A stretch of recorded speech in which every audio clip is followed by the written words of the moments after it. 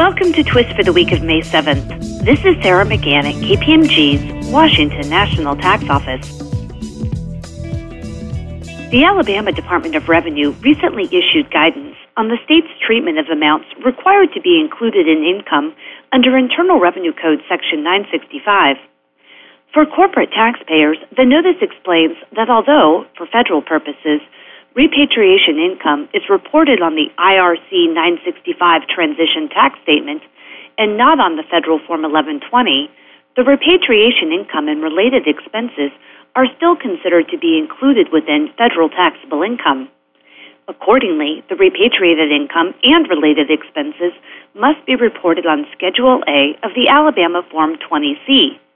If the reporting corporation owns more than 20% of the controlled foreign corporation from which the Section 965 income is received, the repatriated income may be offset by a dividends received deduction. Taxpayers should include a copy of their 965 transition tax statement with their Alabama Form 20C.